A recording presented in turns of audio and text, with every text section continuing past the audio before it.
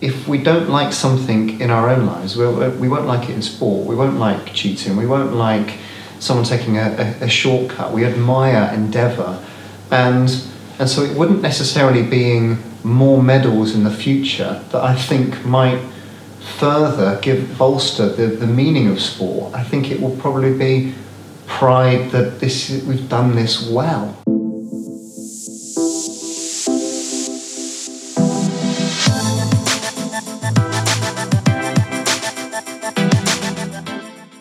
Well, hello to you all and welcome to the Supporting Champions podcast with me, Steve Ingham. Now, the Supporting Champions podcast is all about exploring the dynamics of high performance with people who have been there and done it, people who've supported others to succeed or have explored performance concepts in real depth. So this is the third part of the panel discussion with the incredible minds of Jamie Pringle and Rosie Mayes. The first episode of this series, we talked about how the UK high-performance system just simply got off the ground from a background of losing at the 1996 Olympics. The second episode started to explore how that system gathered focus on not just on what we do, but how we do it in the lead up to the home Olympics in 2012. In this episode, we start to look forward and start to think about what the determining factors are of a successful system. So if we were to look around the world, what would we see as common traits of a system that is continuing to succeed? Jamie starts to open our minds a little bit with some innovative views and questions, almost playing devil's advocate. What would we do if we wanted to mess up a high-performance system? Or asking questions such as, if we had unlimited resources, what would we do with that money? We also started to think about where we might want to see future investment for competitive advantage if we wanted to really improve a system from a bedrock of already succeeding. And then we start to look forward to think about what we want to see long-term. In 100 years' time, if we were to look back, what would we still want to see residing in the system that is successful? So it's a really fascinating discussion once again. I'm looking forward to sharing it with you, and so we're going to dive straight in.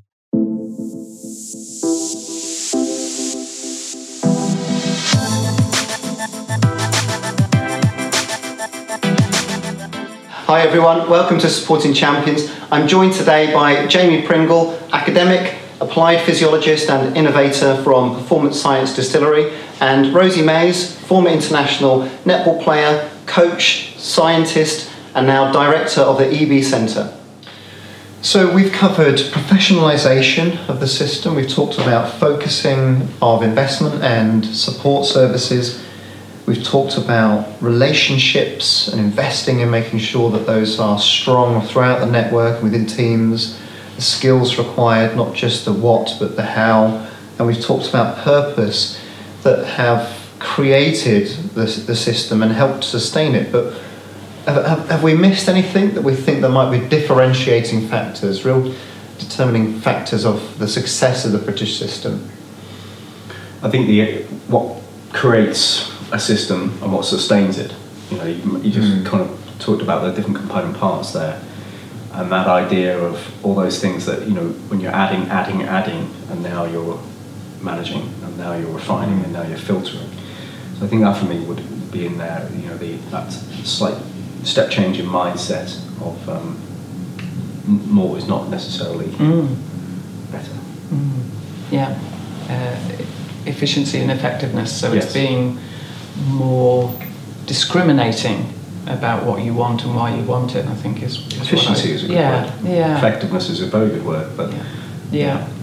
The other thing that strikes me is the success of the British system being because part of it's because we are British and the way we do things. Not to forget that this system wouldn't necessarily work elsewhere. The reason it does work is that I think we've learned our lessons of not trying to take systems from other countries and just drop them into Britain, but actually to work out what is it like being Great Britain and Northern Ireland with Wales, Scotland, England and Northern Ireland in there. Yeah. That is unique to Great Britain and Northern Ireland, and that's had to be factored in, that we're not necessarily like Australia, who are states.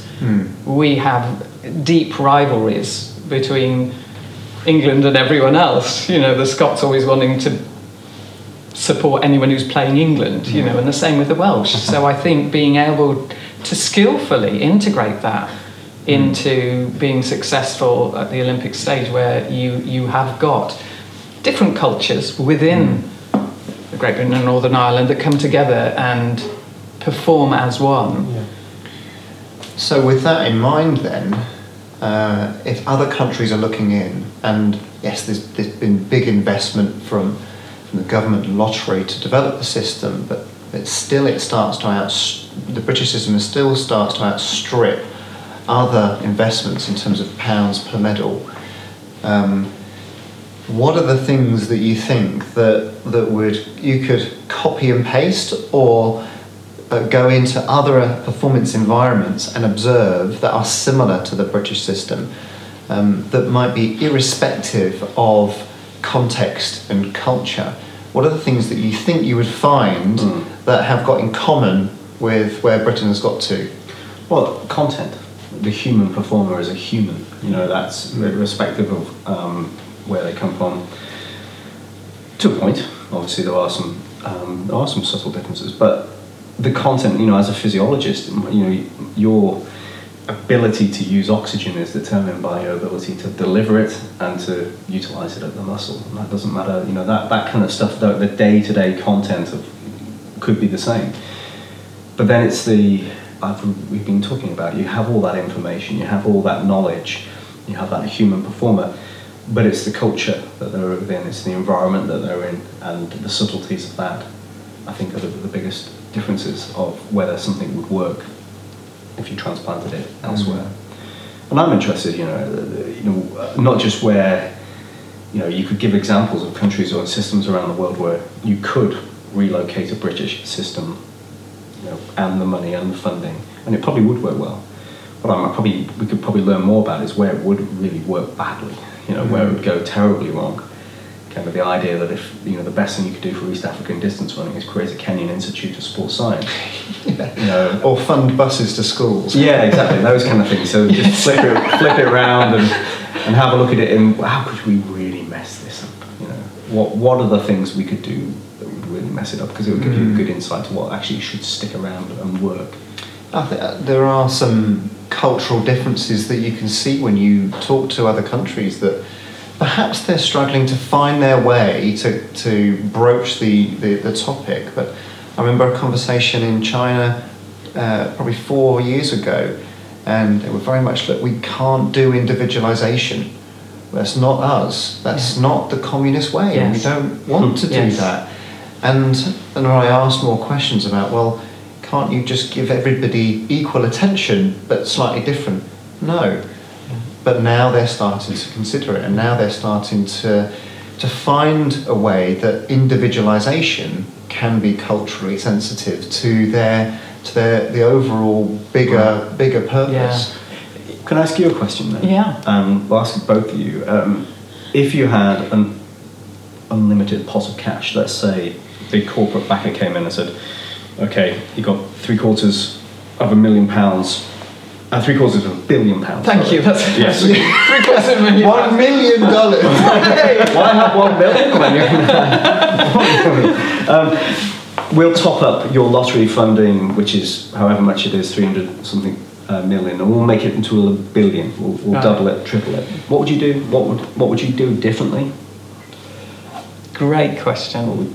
So So because of my philosophy on life and my background, I'd go to the human universals of how do we bring out the potential of those parts of human nature that are possibly eclipsed at the moment because of the world we're in. So deep within all of us is massive potential to be better able to do what we do and be more satisfied by what we do and be more fulfilled by it. But we're human beings, and we have experiences throughout our life, whether it's from our childhood or whether it's the culture we live in, or it's whether we're first in the family or fourth in the family as a child. All of that will impact on who we are. our sense of self-worth, our sense of self-esteem, our sense of self-confidence, and the difference between confidence and esteem, all of that is down to us being human beings. So if I were to get big backing in money, that's where I would be investing in how do we bring out the potential of the human person so that they truly can perform. It's not just about their confidence to do the sport bit, it's their self-belief in who they are and their worth that then contributes to that performance as well. You've got $1 billion, Steve. Yeah, I can't improve on that. I think that to sort of build on that concept, what's sport for? It's pointless. It's purposeless in some ways, other than to offer us something to reflect on to our own lives. And I think that the needle's still starting to find its happy level. If we don't like something in our own lives, we won't like it in sport. We won't like cheating. We won't like someone taking a shortcut. We admire endeavour, and so it wouldn't necessarily being more medals in the future that I think might further bolster the meaning of sport. I think it will probably be pride that we've done this well, and that we've done this together as a unit. And I get goosebumps watching a Michael Phelps or a Simone Biles, and so there's an infectiousness across the globe beyond our tribe, and so I think that investment needs to be put into actually finding what the zeitgeist, the culture requires for sport to be relevant in the future, and it wouldn't just be pouring more money in. Right. Well, you've gone for quite a philosophical. Thanks, mate. Yeah, we need more beer for that kind of discussion. But you want some specifics?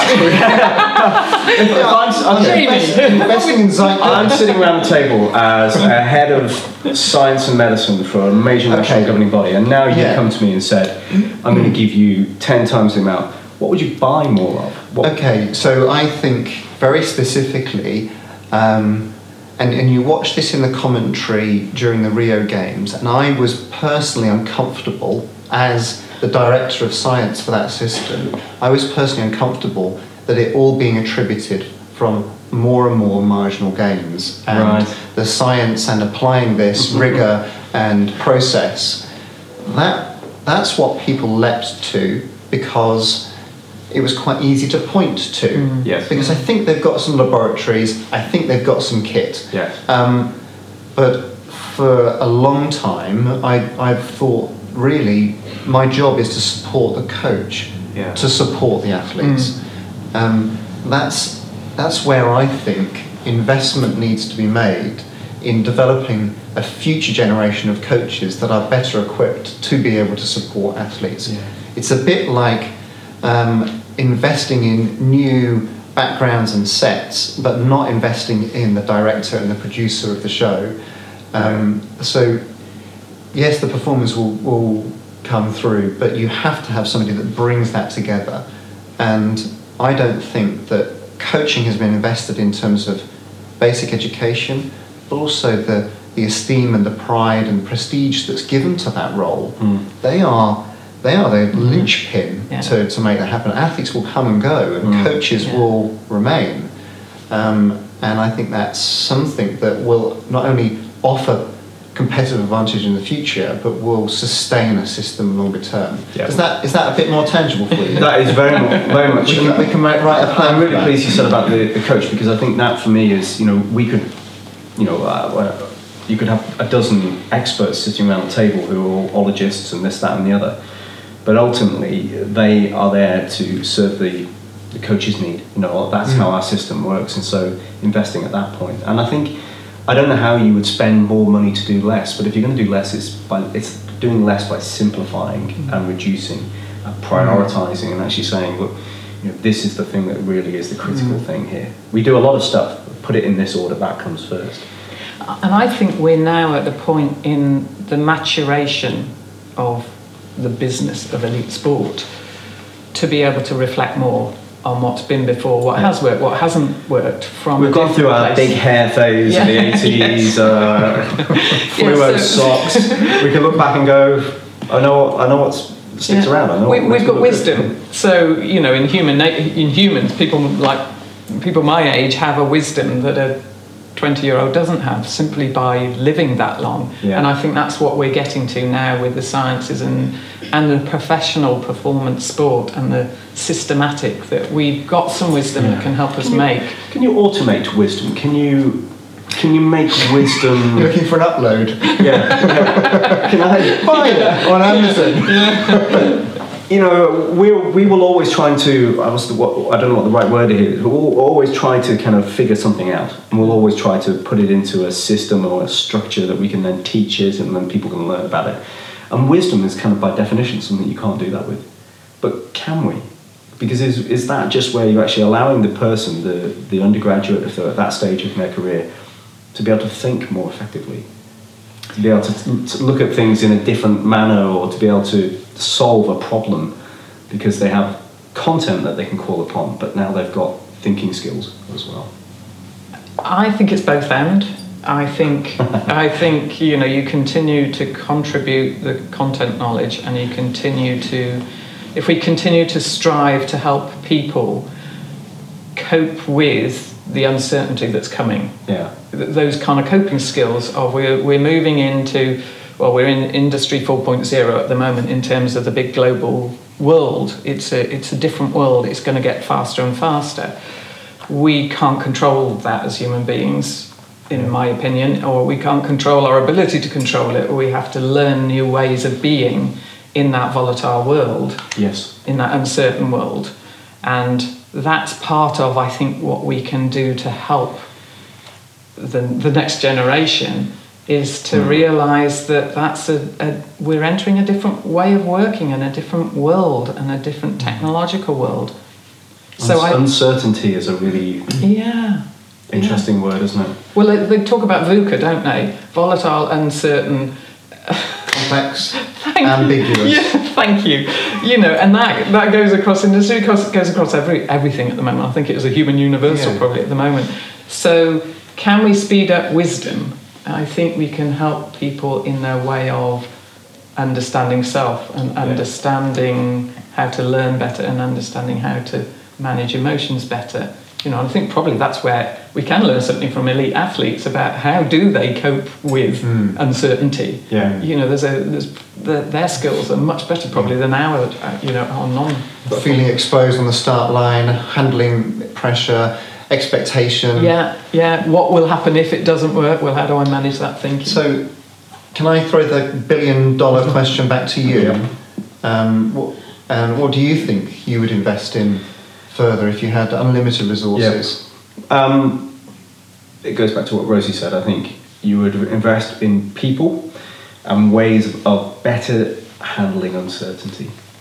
Because everything we put our money into now is building a structure and a system that is defined and is certain. And what we're dealing with is a world or an environment that you're stepping into that has a lot of uncertainty.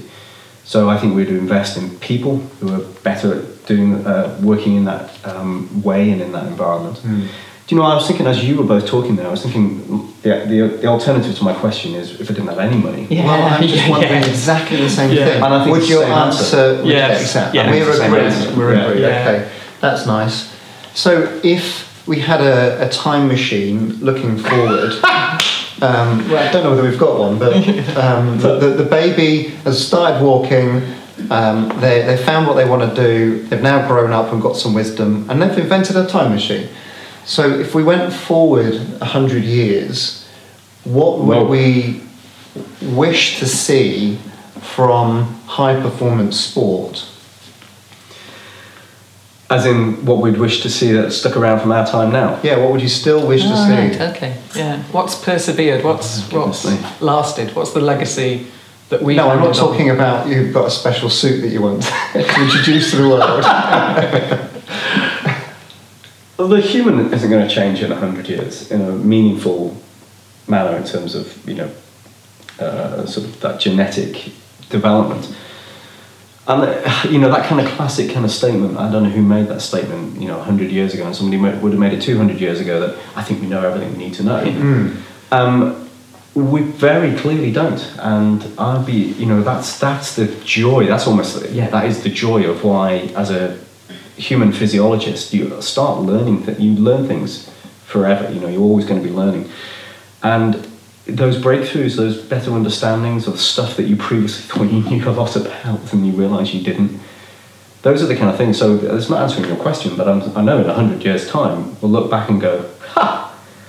What so little that they knew." Yes. Look what we know now, and I just that would be the bit that for me, if I could take a step back from it, I would look at those moments and go, I get a lot of satisfaction looking at that. I mean, in the ideal world, I'd like to think in 100 years' time, the people who have been supported and in the system and have used sport as their expression of who they are have a better life because of it, that it's a more meaningful, that they haven't had a detrimental experience from it, that they've not been wasted by the system. So I think the performance lifestyle piece of making sure over the next 100 years we truly look after the human element of all of this, and it doesn't become so digitized and technologized, which is a new word for today, that we don't forget the human being in all of that. And I think if we got to quite a pure,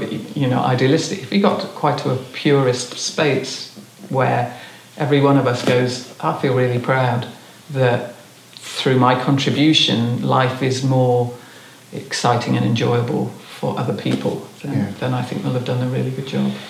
I think there is something about that where the sophistication of sport is getting to a level that it's either potentially becoming a bit predictable, it's possibly feeling a bit inert.